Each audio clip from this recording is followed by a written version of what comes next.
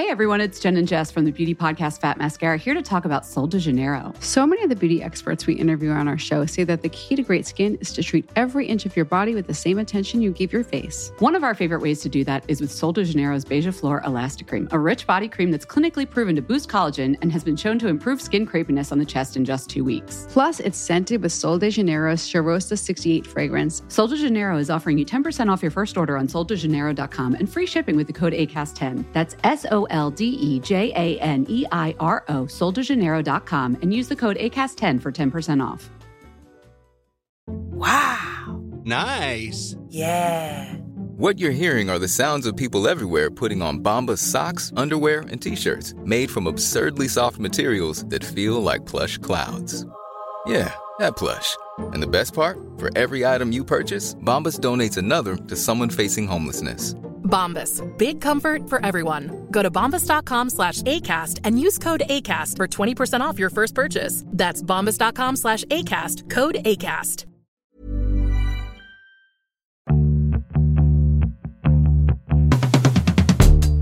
Hi, and welcome to Everything is Fine, a podcast for women over 40. We are your hosts. I'm Kim France. And I'm Jen Romolini. And Jen, you're wearing the cutest jumpsuit I've ever seen today. Oh my God, I can't believe you actually like this jumpsuit. I thought that you would find it to be, well, I mean, you can't see it up close, but it is very cute. It's a big bud press jumpsuit, and I actually got it in the right size. I always upsize with them, and they don't fit me. Like, then I just have this big, like, sort of baggy thing. But anyway, it's a big bug press, and it has, it's green and black checked, and it has little horseshoes all over it. I love it. I got it. Alex gave it to me for my birthday, and it is, it's a lot. It's a lot of an outfit, but I've decided to embrace it being a lot. Well, it has horseshoes, but then it has all the other symbols of luck. It does. It like does. 4-leaf clover, stars. Wishbones. It's just, and it's checkerboard. I think that's the other thing people have to know. It's just amazing. I was like, because this is the difference between you and us. Today I was like, I know, I'll mix it up. I'll put on my blue button down. Well, I have noticed that now that we're starting to do these in video, your outfits like sort of look similar. Like one time I interviewed Katy Perry over the course of like several interviews, and she wore the same Adidas tracksuit every interview. And it was so that the paparazzi like wouldn't be able to use images of her, like, cause they just were useless. They weren't, and Jennifer Aniston did this too. And I feel like that's what you're doing. I'm trying to get the paparazzi off my trail. Exactly. Like every picture of me is like, there's stripes over here. Here's I know. It's crazy. I'm just like, how wild can I be? So we have a really good show today with a really interesting person. It was very hard to know where to focus this interview because this woman, Dr. Judy, has done so much. Like I didn't even get to half of the questions. She, in the 80s, she was on every single talk show. She was on, in the 90s, Geraldo, Sally Jesse Raphael, Oprah, Larry King, Jerry Springer. If you look at her online, like there's pictures of her like with Bill Clinton, like really closely holding her hands, like just being like, I love you, Dr. Judy. Danny DeVito. I found a picture of her in the 70s with Mick Jagger and Stevie Wonder. Like it's amazing. She really has lived an incredible life. And I want to have more people on like this that are just like past 70 and are still like already have lived so much and are still so actively engaged in their life. Yes. And you know, it always comes down to the same thing. It's always about curiosities is what we always hear from older women. It always is every single time. So I hope people like, oh wait, before we get off, I don't want to get off without asking you, how are you this week? I'm fine. I'm going to Europe very soon, so I'm getting kind of anxious about that. You know, this is going to come out after you're in Europe. These are our banked Europe episodes. Anyway, continue. Europe episodes. Yes. So I get so anxious before I travel. I don't know why. I get so anxious, and I like don't want to go. I mean, it makes sense to me that's I similarly have the exact same thing. I don't want to go. I really get very much into like looking around my house being like, oh, couch. It's fine here. Yes. How can I leave you? But it's just about like transitions, and traveling is a lot. It is a lot, and I'm going to be gone for a long time. Yeah. And Yeah. so I'm just like, okay, I have to, as long as I like, if I make a list of everything that must make it into the suitcase, and then I like really check the list twice, then I can get, but like my fear of leaving something at home, it's not like Europe doesn't have stores. Well, that's what I'm always my fear of leaving something at home. And Alex is like, we're going to a place that has stores. Like Yes. we're going to like a country that is very developed. Like it's fine. So funny. It is, but it's like, well, what if I forget my moisturizer that I like? I know. Because you're trying to create, like, you're trying to like bring as many comforts with you, which is how when you're like, at least when my parents come to visit me, I can't believe how large my mother's suitcase is. I'm like, what the fuck did you pack in here? And it's like, well, I like to have all my stuff. Yeah, no, I get it. I totally get it. I mean, I think that I have traveled for 2 weeks with just a carry-on. Yes. This is not going to happen on this trip. No. This is because there are going to be many climates too. Like I'm going to be in Madrid. Madrid's super, super hot. Going to be in the former East Germany where it's going to be cold at night. Yeah. Yeah. No, those are hard to pack for, but just know that like in a pinch, you can walk into the Zara in Berlin and get yourself like a cute jacket. Like it's going to be, and it's fun to do that is the truth. It's true. When you have to buy something on vacation, it's a great feeling. Nothing better. I bought this I mean, it's so amazing. I bought this like fake fur coat in H&M in Times Square over Christmas because I was like, I did not pack a third layer. And it was like the Christmas when it had like gone down to like 10 degrees or something. Mm-hmm. And so I just now have this like wild Muppet fur coat that I would have never bought in real life, but I'm so glad I bought it. So yep. No, shopping while traveling can be super fun. You just have to like not shop for the like version of yourself that you're working on while you're traveling. You know what I mean? Like you walk into a store and you're like, ooh, maybe I'm this person. I'm Vacation Jen. Vacation Jen, where's this? Yes, exactly. Oh, yeah. I one time bought like these weird dominatrix looking heels in Paris. I was like, oh, this is a sexy lady. Never. Wore them never. Never. not a dominatrix heels lady. I wish to be. I wish to be the sexy lady. Anyway, speaking of sex, let's get into this. Let's get into Dr. Judy. Let's do it. Our guest today is Dr. Judy Kuriansky. Dr. Judy is a world-renowned radio advice host, clinical psychologist, and certified sex therapist, a magazine and newspaper columnist, an author, and a humanitarian. She's been part of the adjunct faculty as a professor of psychology and education at Columbia University for more than 20 years and has written more than a dozen books, including The Complete Idiot's Guide to Healthy Relationship and How to Love a Nice Guy. Dr. Judy is a pioneer of radio call-in advice. In the 80s and 90s, she hosted the popular nationally syndicated radio show Love Phones with Chris Jagger. She's also played bass guitar in an all-female rock band called Artemis. In recent years, Dr. Judy has been a first responder to disasters around the world, including in Haiti, Japan, China, Iran, and the U.S. Today, she acts as a representative of NGOs at the United Nations and an advisor to ambassadors. And you may also know her as one of the amazing women I interviewed for the podcast Stiffed about Bob Guccione and 70s feminist porn that came out earlier this year. Welcome, Dr. Judy. Dr. Judy, it's hard to know where to start because you've done so much, but I think we should start with sex, right? So what inspired you to study sex and then work as a sex therapist? Well, I stumbled into sex, so to speak. I didn't start out as a kid saying, I want to be a sex therapist.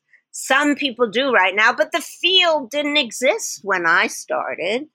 I happened to have been a senior research scientist at Columbia Medical School. How does that sound? I mean, doing research about mental disorders in England and America. And so I was studying cross-cultural psychotic disorders, and Masters and Johnson, the grandfather and grandmother of sex, came to my unit, who was known internationally as an evaluation unit and brilliant in that field, said, "Can you evaluate our sex therapy? We're seeing couples come to St. Louis for 2 weeks. The man has premature ejaculation. The woman may not have orgasm.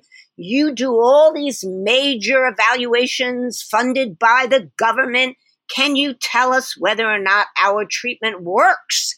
And that's how I got involved. I was a young person, and that was the beginning of sex therapy. It wasn't even well known. Nobody was thinking about it when I wrote the first article for Cosmo magazine. And Kim, you would know, you worked for Rolling Stone and Sassy in New York. You would know Cosmopolitan magazine did all these sex articles. And I wrote 5 ways to have the best orgasm. And in those days, people were covering the cover of the magazine with paper bags because they were so afraid for people to know that they were reading about sex.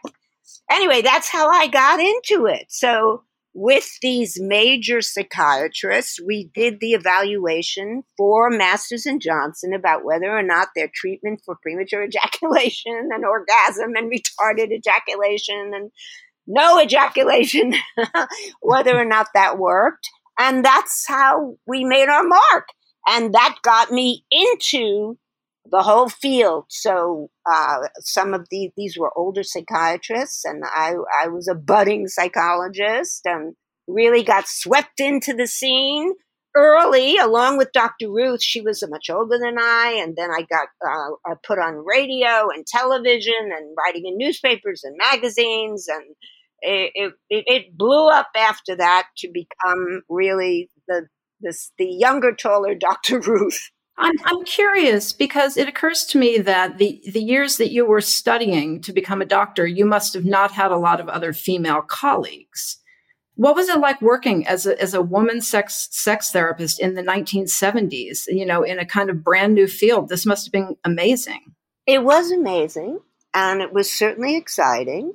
I bought the third ever vibrator at a National Organization for Women's conference in the early 70s when that happened in a school in Manhattan. And I think that, interestingly enough, there were those of us who were really committed in this field. I was one of the few who were in the academic field. So I had to be a little bit careful because I also had my feet in psychiatry and real serious academia. And many of the other women were not in academia so much, so they didn't have to worry about their reputation or, what their colleagues thought. And, we're just barreling ahead. There was Betty Dodson doing, workshops where women were naked, examining their genitalia, and so I had to stay more in the one foot in the academia. So I did, believe it or not, even though I was writing and speaking about trends in the diagnosis of schizophrenia and all these kinds of very fancy things.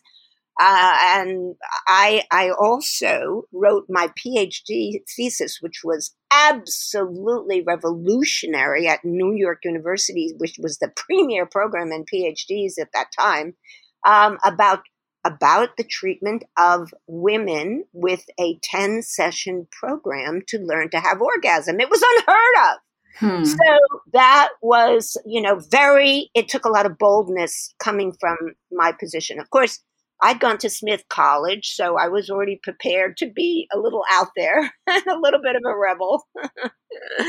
And Gloria Steinem had been at Smith College 10 years before, so she was, of course, around, and Betty Friedan had been way before that. So there were already, some people who were out there in the field, and it took courage, though. Because even when I was on the radio talking about masturbation along with Ruth, but Ruth got away with it because Dr. Ruth was, a grandmother.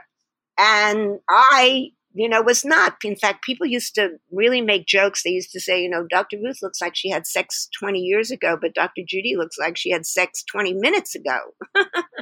Mm-hmm. So, I had to deal with all of that. So you went from working in magazines, so being in this academic field and then working as a popular sex advice columnist.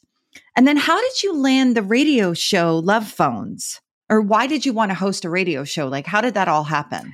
I didn't grow up thinking about that either. I mean, that's both things. When I was asked when I was 8 years old what I wanted to be when I grew up, everybody asked their kid that. I wanted to change the world. Then when I was in junior high school, they had a column in the newspaper, the school newspaper, would you want to be the first woman president? And I said overwhelmingly, yes. I was an Army brat. I was very, very nationalistic. I said, I want to serve my country. I love being a leader. And the other girls all said, it's too much work. I want to raise a family. I don't know how I keep the house and do that. Right. Right. So I didn't grow up saying I was going to be a sex therapist or go into that field. And then what happened was that out of this work initially that I just told you about with regard to sex therapy, even though I was still doing psychological studies about adult, depression and anxiety and all this stuff, it turned out that I was asked to do a TV on WNBC TV, a TV feature about groups, about women learning to have orgasm. So that was major revolutionary. So I did put together a group of women who were really willing to be on TV about it and demonstrated how the group ran in the regular TV feature, 3.5 minutes, whatever. So that sort of got me into the media buzz. And then I was asked then to be on TV more. What else can you talk about, Judy? And then I got a call out of the blue from WABC Radio, which was before Z100, and the program director said, "Do you want to do a call-in advice show? We are going to change over from music because WABC was like the music station of the world, really." We're going to do, so the day the music died in 1980, I went on the air 3 nights, 3 hours a night, 5 nights a week. Wow. And I had been in a rock band. That was another whole thing. And so this was a music station. So the program director said to me, I said, do you really think I could, do this show? I mean, I've really never been on the radio. How am I going to do this? He said, you know what? You're in a rock band. You know what a song is and how a song can be popular. And so I just want you to think about every caller being like the best song that you're going to play. And that's it. And then just give your advice. So I thought, okay, I know how to, get out a song. And did you have a passionate audience from the start? Did it take a while for your? No. It just went skyrockets. It blew off the charts. Really, it was tremendous. It was called the Dr. Judy Kuriansky program at that time to be a little bit more, conservative. But it was on the air. It was wild. Because it was prime time, it was nighttime, 9 to midnight. It was on the air at the same time. The Yankees were my lead-in that period. And when there was a rain delay, I would go on the air. It was crazy. All the baseball fans were listening to Dr. Judy talk about masturbation. Hilarious. It was wild. So it really went off the charts. And then I was asked to, I switched to WOR for a while. That was not exactly my cool audience, because I was pretty cool. And then out of the blue, the Z100 program director called me up and said, I want you to come do this show on Z100. We're going to go talk show, your show, from 10 to midnight and music all day. They were the hottest alternative rock program. So it was revolutionary. And that wow. got bigger ratings than Howard Stern. And Howard, whom I know, used to complain on his show. He would say, why would Dr. Judy get away with talking about orgasm and penises and crooked penises and helmet-shaped penises when I get fined by the FCC and she gets away with it? And I had, by the way, higher ratings than him. Higher ratings than Howard Stern. Incredible, especially at that time. That's incredible. And Love Phones was an extremely intense show sometimes. I think I read that you even prevented like an obsessed fan from killing a soap opera star or something. Is that true? Was there a situation like that? Oh, many. There were very, very funky light calls. You know, kids used to, we had such a huge audience, and they were, they just thought we were the coolest thing. And so the next day in school, they would just all talk about, did you hear who was on the phone the other night? And so there would be lots of kids who would call and try to get on and make the wildest call that they can. I like to stuff a ferret down my pants at night to, and then go to school the next day and say, oh, did you hear? Was I on? Did you hear me? So that's what happened. But to answer your question, there were very, very serious calls. I had to put people on hold. I called the police often. I mean, there were very sad, very serious situations, like you mentioned. There were, I'm being abused. I'm going threats, like you said. I'm going to kill a soap star. I'm obsessed with her. I'm going to kill my girlfriend because she's dating my best friend. All kinds of stuff. I've been, my house got robbed and my mother was just shot. That was a call. That was unbelievable. It was a young kid called and said, somebody's in my house in the other room. I'm with my friend and we're playing in another room. I think they just went into where my mother's at. Oh my God, I just heard a pistol shot. So, I mean, this was unbelievable. We thought, how could this be true? Then in fact, and we called the cops and tried to track the call. And then the next day we get a call and it says sheriff. And he says, that was a real call. That really happened. I was there. So, there was amazing, horrible drama, but we did a lot of good because there were many people now, how many years later, I meet them everywhere and I love them. I went to a reading because I'm involved in the theater now, which I was when I was 8 years old and I was the queen of the school play in Kentucky. But anyway, so now I invest in theater. I went to a reading of a play by her, she now calls herself Eve Ensler, who was the Vagina Monologues, if you remember. And yeah, very friendly with Jane Fonda. And so I went to a reading of this new play she's doing called Wild, which is an eco fable, a new interesting word considering I'm so involved in environmental protection and wrote a book about it. But anyway, it was just like, oh, look what's happened to the world of sex. We've evolved so much into serious topics and, really moving from vaginas to environmental protection. Let's take a quick break from some ads. Hey everyone, it's Jen and Jess from the beauty podcast Fat Mascara here to talk about Sol de Janeiro. So many of the beauty experts we interview on our show say that the key to great skin is to treat every inch of your body with the same attention you give your face. One of our favorite ways to do that is with Sol de Janeiro's Beija Flor Elastic Cream, a rich body cream that's clinically proven to boost collagen and has been shown to improve skin crepiness on the chest in just 2 weeks. Plus, it's scented with Sol de Janeiro's Charosta 68 fragrance. Sol de Janeiro is offering you 10% off your first order on soldejaneiro.com and free shipping with the code ACAST10. That's SOLDEJANEIRO, soldejaneiro.com, and use the code ACAST10 for 10% off. Wow. Nice. Yeah.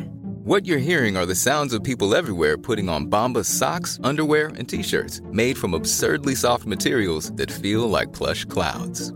Yeah, that plush. And the best part? For every item you purchase, Bombas donates another to someone facing homelessness. Bombas. Big comfort for everyone. Go to bombas.com/ACAST and use code ACAST for 20% off your first purchase. That's bombas.com/ACAST. Code ACAST. Only 4% of universities in the U.S. are R1 research institutions, and Temple University is one of them. This means 100% of students have the opportunity to participate in hands-on learning and research with world-class faculty. With over 600 academic programs across 17 schools and colleges, Philadelphia's largest public university provides students with a rich variety of opportunities and propels graduates to succeed in their careers. Temple University. Schedule a campus tour today at admissions.temple.edu/visit.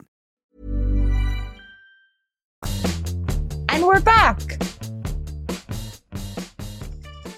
What did people call about most on love phones? What was the most popular calls? Because I imagine like so many people have no idea what they're doing in sex, right? So you're just answering in real time these questions. What did they call about the most?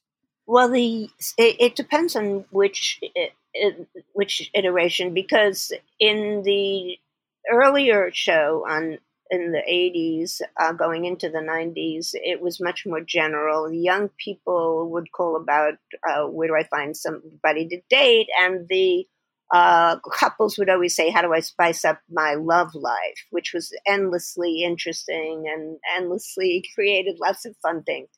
On love phones, we had a slightly younger, very hip audience, as you could imagine. This was like the hottest music station in the country, and it was a 50,000 watt chain station. So, no, it wasn't 50,000 watts. That was WABC, but it went everywhere, and then it was syndicated. So a lot of young people called about their body. They were obsessed. Boys were constantly obsessed about the size of their penis. This was endless, the size of their penis. Girls about boys wanting them to go down on them and give them, fellatio, and not doing anything, and being embarrassed about their own vagina. Oh, something, my lips are too big. A lot of calls about body, and a lot of calls about dating, and about feeling left out, and about the issues, like I mentioned before, about, my boyfriend is dating somebody else and I'm jealous of my girlfriend. She's going out a lot, all these things that young people still to this day are concerned about. The questions have not really changed that dramatically. Of course, now it's a lot about digital things people are concerned about. And I'm horrified because I can't stand that kids don't even know how to talk to each other. And they certainly don't know the language of love, because that's not what they're doing now when they're texting and using emojis. So it's very distressing. But at that time, also everybody was trying to be very out there. Besides the typical questions, there were also, goth questions and, what's teabagging, and but questions of how do I perform the best blowjob? How often should I masturbate? I'm curious if there was ever a sex question you wouldn't answer. No, never. I would always find a way to answer the question, even if I can't even think of something that I couldn't answer.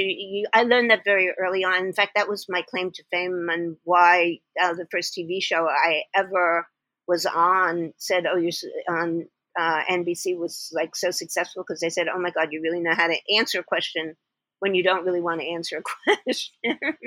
Mm-hmm. Because, for example, they asked me, well, tell me, Dr. Judy, does mouthwash make you more kissable? And of course, I was on to talk about the FCC rules about guidelines for advertising on TV. I said, well, that's what ads would want you to know and want you to think. But actually, they're being fined by the FCC because we did a study, blah, blah, blah. You see what I mean? So I would always shift. If somebody was calling about an answer that was clearly to get on the air, and just to make fun, I would turn it to something like say, oh, I know you're calling about the ferret down your pants to lick your penis, but you know what? You may think that you're making something up, but that means something about what you're thinking about, or your embarrassment, or your fears, or you're wanting to have kids listen to you. What is it? You see what I mean? So I'm very I was very creative about that, and I enjoyed finding ways to turn a apparently frivolous question into something substantive. Right. I would imagine that this was a good way to keep people from feeling shame about their questions. Oh, that's a very good question. Of course, that's the point. The 3 S's you've got me into thinking: shame, silence, and stigma.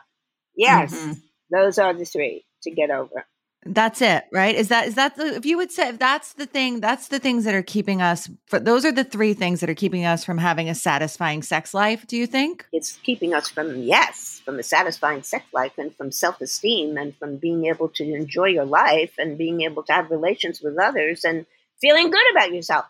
I've studied Tantra for years, which is a spiritual practice from India and China from 5,000 years ago and whatever. I've written a book about it, even The Complete Idiot's Guide to Tantric Sex, which is in quite a...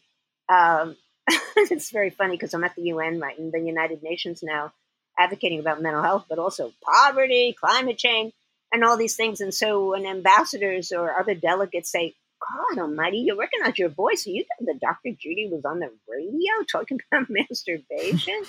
I mean, really, the same issues are there on the international level that we're dealing with now about stigma and silence and shame. They persist. I was going to say, how do we overcome them? Like, what is, if you could give the one piece of advice about this, what would it be? How to overcome these 3 things? Because I think I think we all have them.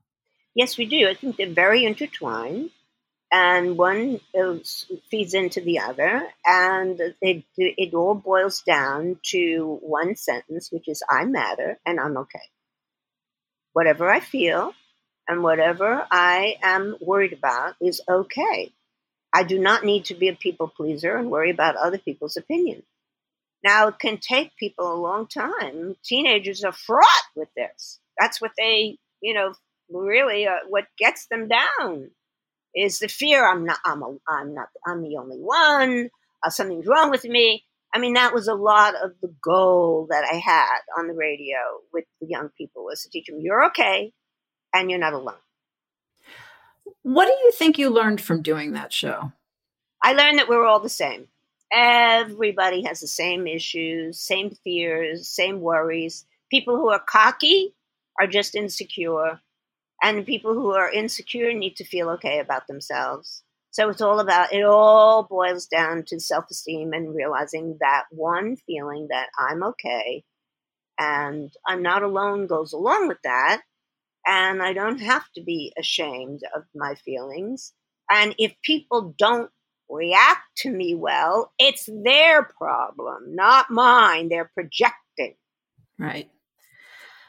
So, is there one piece of advice, like you're meeting with a couple, they're recently married? Is there one piece of advice about sex that you give across the board?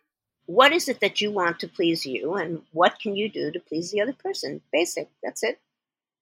Mm-hmm. And you need to communicate about that, because the basic problem that existed in the very early days of sex therapy, and still persists today, unfortunately, is that mainly women feel that, he or my partner is supposed to know what to do to turn me on. No, that's not true. You have to learn, by the way, by pleasuring yourself, what you like and what you want, and explore your own fantasies. And then you need to share them. I prefer this, I prefer that. And you need to pose it in a positive way, because it's like that pink elephant thing. I've sat in too many sessions with couples where she'll say something like, he pinches my breast, I hate it. And then next session he comes back, he pinched my breast again. I said, well, that's because you said, pinch my breast. All his brain computed was pinch, pinch. So you have to say what you want positively, not negatively. Oh, that's interesting. That's interesting, because so actually giving very explicit instruction. I like this. I would like, being very specific. Is that what you're saying? Definitely. Specific is one, and guidance is another. If you're not comfortable saying and talking, then you take your partner's hand and you guide it to what you like. And when your partner does something that you like, you say, that feels good, because the basic psychological principle is reward what you want repeated. Mm-hmm. Interesting. I mean, obvious, but interesting, but like, of course, but you forget this because there's so much self-consciousness around sex. I mean, I think even as we get older, it's still, you've been with somebody a long time, you can still feel kind of shy about asking for what you want. And maybe even more so because, you're dealing with like, painting the house and the dishes, and then suddenly you're shifting into this sex mode, and it can be challenging to sort of shift between those modes. Do you have advice for women about that? Shifting from like day to day, like doldrums of adult life with a partner into like, we're having sex now, and I'm going to guide you and be sexy. You're absolutely right. That's one of the reasons why people resist and have problems in their relationship, is that you don't allow themselves to go into being the wild woman in the bedroom after they've been the worker bee in the house. So you do, and that goes for males too, by the way. They have the same. They're going to be doing one thing and dealing with the bills, and then all of a sudden having to be the He-Man. Or whatever the genders are. But it really has to do with recognizing that this is an issue, and then you just do it. It's like that's the magic answer. And when you pinpoint it, and you know what the issue is, psychologically, we know this as psychologists, as long as you say it and you bring it to the fore and you recognize and acknowledge it, you have a chance to change it. And it's up to you to change it, really. I mean, because you can decide. Are you going to snap your fingers, change your clothes, and all of a sudden you're a new person? You're allowed to play different roles. So one of my favorite things has been, you are, being in theater and loving movies and stuff, you are the director, the actor, the producer, and every actor and in your play of your sex life and your life in general. So what role do you want to play? Do you want to be stuck in the, I'm a bore, I'm ashamed, I'm miserable about myself, I can't switch from the kitchen to the bedroom? Or do you want to give yourself a change of scenery, click, delete that program for the moment, on to the next program. How many times do people go from one website to another? It's unbelievable, right? How much time do you spend in that website? Right. It's just about changing the channel. Right. Change the channel on your thinking and your permission to be those different roles. Give yourself permission. What are some of the things you hear repeatedly from women as they're facing perimenopause, menopause, aging, regarding their sex lives? Going back to exactly what the young people called me, what I told you, their body.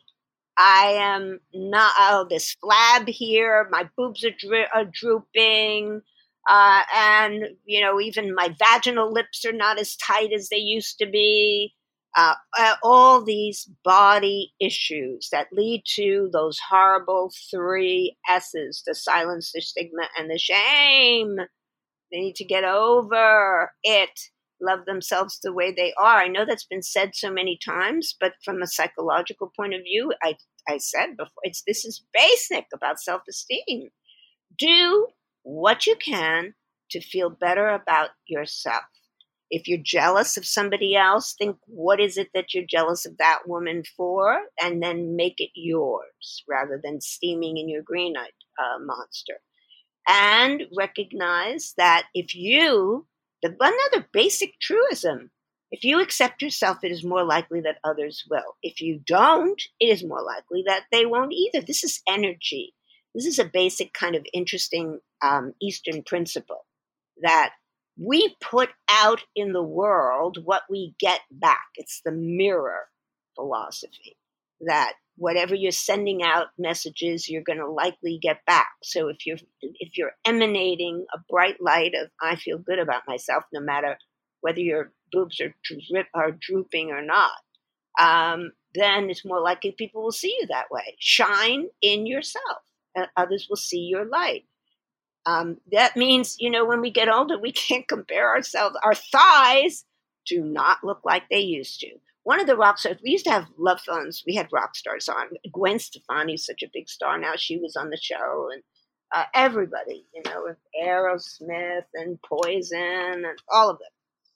And, and one of them, I'll never forget, he said he likes young girls who have space between their legs. In other words, where your thighs don't touch. The 2-inch, he used to call it the 2-inch thighs. I mean, who has 2 inches between their thighs anyway?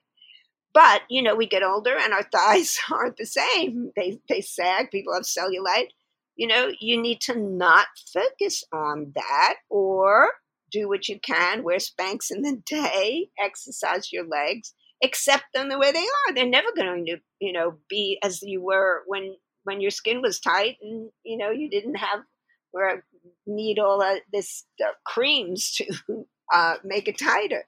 I think that, so there's so much here, because I feel like you are such a model for aging in so many ways, so most people are lucky to get second acts, but you've had third, fourth, I have, even fifth, yes, what's the secret to this kind of engagement with life? How do you engage with life like this? It's amazing to me. Oh, well, that's very sweet of you.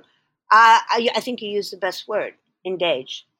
I am absolutely thrilled with every single moment of what I'm doing, because it's all exciting and all about learning.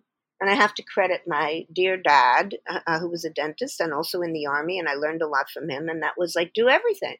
And that's the thrill of life. And that's what keeps, I would have to say, if you're asking me, and Jen, that's very sweet, what's my secret to staying young? Because frankly, I'm not that young. I'm certainly over 40 that you were talking about, well over that. But I feel like I'm 35. I'm just totally excited about everything I do. And I want to do everything. And that's what I learned from childhood. Oh, you're going to play piano. You're going to do archery. You're going to learn painting. You're going to learn, parachuting. You're just going to learn everything. So every day I learn something. I either read something, or I learn, about something new, or I go to a new place, or I get involved in everything new, fresh, and different. And I'm not afraid to do that. I'm not afraid to do it by myself either. I have friends who won't go anywhere by themselves, especially when they get older. They just say, oh, I'm lonesome, I'm lonely, I'll look stupid by myself. I don't care. I enjoy myself. I'm happy to go with people, but I have a great time with me. Were you, this might be too personal, but were you ever married, or? Yes. You were. Okay. I feel like women who are not married sometimes are just happier. I see my friends, it's just whoa, all right. That's just a thing. I am married, but I sometimes feel like women who are not married live these independent lives and are really just trying things and going for it. And I admire that so much. But I was just wondering if you had been married in your life. Yes, I definitely was married. I think what happens is that the real key to a marriage that works is this really magical thing when both people support each other to become this typical thing of become what they want to become. It's not easy, because what do you hear all the time? People go in different directions. It's like I'm thinking of my favorite example. Was it Richard Gere and Cindy Crawford? Weren't they married years and years ago? Yes. They were, yes. Well, I remember him saying that he knew the marriage was over. Or she sang she knew the marriage was over when he brought her, I can't, whether it was tea or coffee in the morning, when he should have known after years of their being together that she liked the other one. It's like, right. What? That stuck in my head all the time. That's one thing. Remember what the person likes. Always be asking what's new and treat each other new. I wrote The Complete Idiot's Guide to Dating. And then the company asked me to write The Complete Idiot's Guide to a Healthy Relationship. And it swung obviously very logically into one into the other, because the key and basis of my message, even on the radio and in the Guide to Healthy Relationship, was keep dating. We stop asking what's your favorite color, where do you like to go, what do you like? Do you like coffee or tea in the morning? All these different things that make a difference. What do you wish women knew about getting older? I wish they knew that it's okay, and in every moment counts, and that's all we have. And that actually is a very Buddhist philosophy.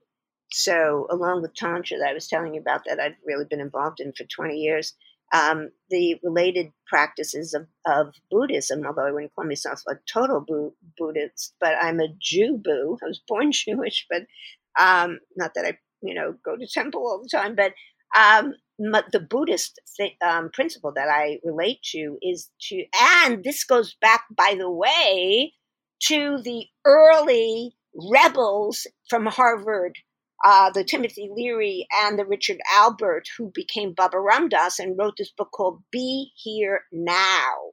And that's what I subscribe to. So while I am over 40, well over 40, that this is all I have, be here now, this moment.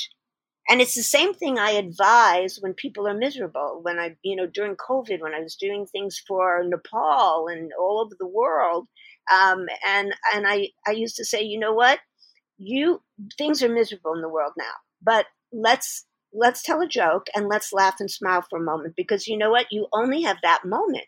If you want to stick that moment in saying, oh, I'm old, I'm flabby, I'm not as gorgeous as a 20-year-old girl, and what men are there for me, and, on and on.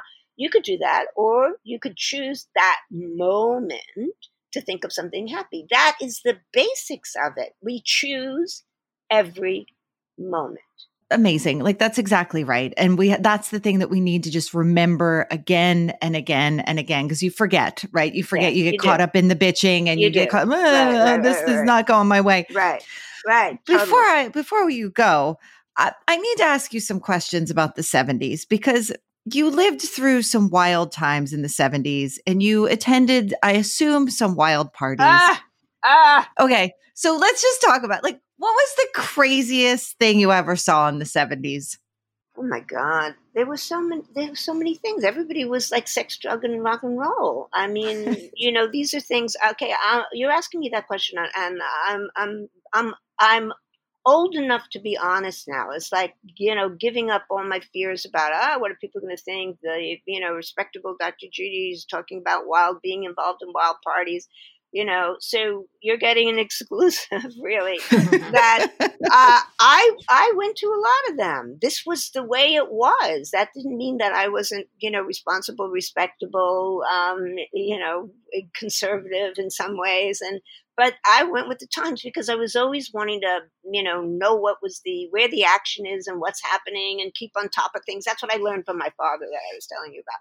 My mother was so conservative, she'd be frightened, and she passed away. So if she were listening to this, she'd be like, oh my God, my sweet daughter. Oh, no. But yeah, I mean, there were parties out on Fire Island, and, the typical orgies. I mean, I participated in them, and it was like no big deal. It was what was happening, and it was a matter of free love. It was all the, Woodstock and the Summer of Love and being in the rock and roll world. I mean, remember, I had my foot in the rock and roll world, and I had my foot in the academic world. So that was what was going on, just letting it all hang out, and, having encounters with people and falling in love. That's part of Tantra too. You love the person for that moment, and then it doesn't matter. And, that's it. It's just all part of, life and learning and growing. I mean, I don't do that anymore. I don't need to, but that was the scene, what was going on in the 70s, and nobody has it now. I mean, you can do the same things, but there wasn't it wasn't even, it was the thing to do in the day. There wasn't even any I mean, certain people had negativity about it, but it was part of, if you were cool, that's what you did. Right. Do you think we've moved backwards since then? Well, backwards in terms of what? Conservative, judgmental, like as a society. I mean, you sort of really lived through a very progressive time, and you were in the center of a very progressive time. And do you think that we've ever recovered from, so the sexual revolution, the women's liberation movement, 60s and 70s? I don't know that in 50 years, I don't know if we've gotten back there. I think that we made some strides and then sort of it all closed up. I totally agree with you. It has closed up. I don't think that we need to go back to the orgy scene of the sex, drugs, and rock and roll that we did in the 70s. But I'm very depressed about where things are right now. I think we have not, number one, people have not really evolved to the point where all those messages and advice that I used to give years ago still requires giving, because people have the similar questions. And society's gotten worse. A lot of it has to do with what we're talking on now. The internet, the phone. I mean, I am massively depressed about the lack of real ability to express oneself that is happening because of the phone. The nastiness that has evolved over the internet. The dating scene. When I wrote The Complete Idiot's Guide to Dating, the first edition, it was just starting with all these dating apps and things like that. Yeah. And this has gotten so taken people over that it's led to depression and suicide. We didn't have the same levels of suicide. It has destroyed people's self-esteem because they are just dismissed by others, by their picture. And we've been reduced to 3 letters on text messages and no discussion, description, no meetings, no phone conversation. Yeah. So we're in a worse place. And I just wrote a book about technology and AI, and this is a big issue now. There are artificial virtual people now. I've seen them on stage in psychology conferences 5 years ago in Japan, and now they're everywhere. They're not blow-up dolls anymore that they used to be long ago. Now they're they talk, they look, they like human beings, and people are stopping interacting and fixing their faces with all these apps to become more beautiful and skinny. Nobody looks like themselves. They don't even want to meet in person because they've altered their image so much. And so it's worse. Yeah. Yes. I mean, I do just have to add, I mean, what upsets me is when I hear that teenagers and kids in their 20s are meeting on the apps, because there's no reason for teenagers and kids in their 20s to be meeting on the apps. They're always out there in school. They're seeing people. For me, though, I mean, I met my husband on an app. Oh, which one? Which husband? My current husband. Which husband? So stupid. Tinder of all the apps. Yes. Oh, okay. All right. So I think that all that stuff you're saying is 100% true, and I'm just as discouraged as you. But I do think that it's made a lot of middle-aged people less lonely. Well, that's true. That is true. Well, that's because middle-aged people still know the value of communication.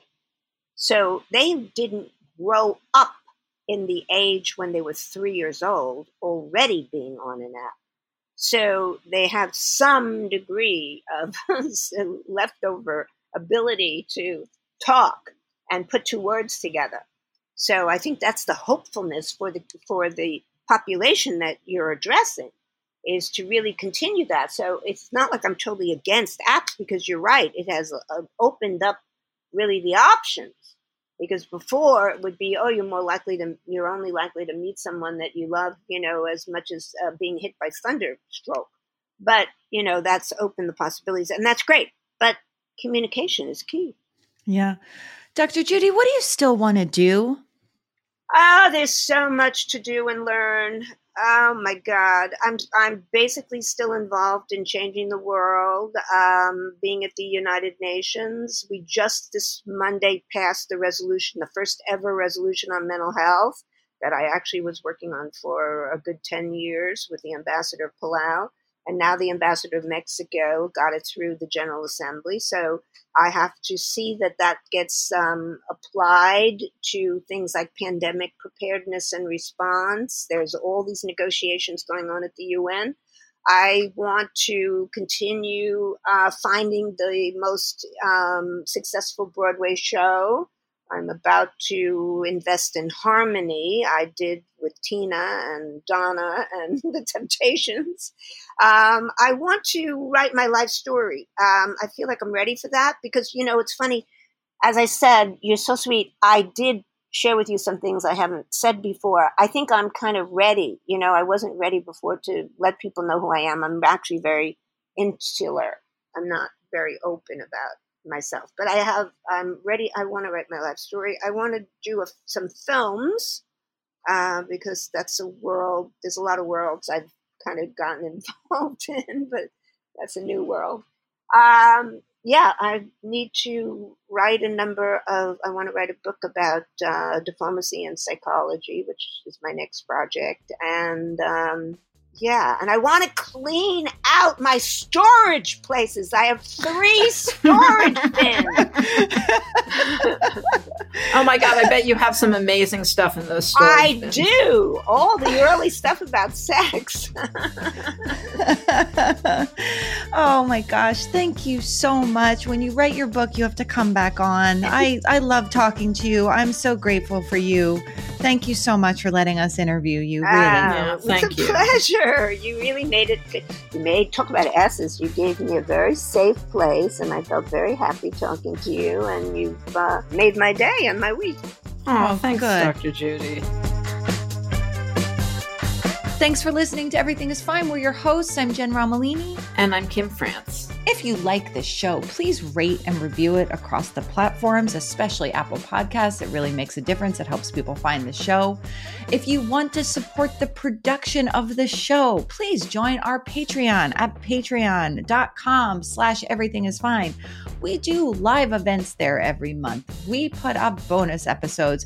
I blog there about a number of different things. It is starting at $3 a month. It goes up to many other prices. You have many choices, but mostly it can be a cup of coffee a month. If you want to follow us on social media, we're at EIF Podcast on Instagram. We have a robust and private Facebook group. We're on other platforms that do not matter at all. If you want to follow Kim, you can and should go to her Substack, her Girls of a Certain Age Substack, which is kimfrance.substack.com. Our show is mixed and edited by the wonderful Natalie Rivera. Natalie, thank you. I think this one was a little rough sound-wise.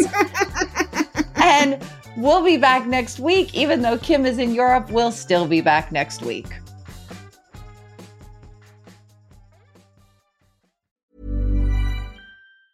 Hey everyone, it's Jen and Jess from the beauty podcast Fat Mascara here to talk about Sol de Janeiro. So many of the beauty experts we interview on our show say that the key to great skin is to treat every inch of your body with the same attention you give your face. One of our favorite ways to do that is with Sol de Janeiro's Beija Flor Elastic Cream, a rich body cream that's clinically proven to boost collagen and has been shown to improve skin crepiness on the chest in just 2 weeks. Plus, it's scented with Sol de Janeiro's Charosta 68 fragrance. Sol de Janeiro is offering you 10% off your first order on soldejaneiro.com and free shipping with the code ACAST10. That's SOLDEJANEIRO, soldejaneiro.com, and use the code ACAST10 for 10% off.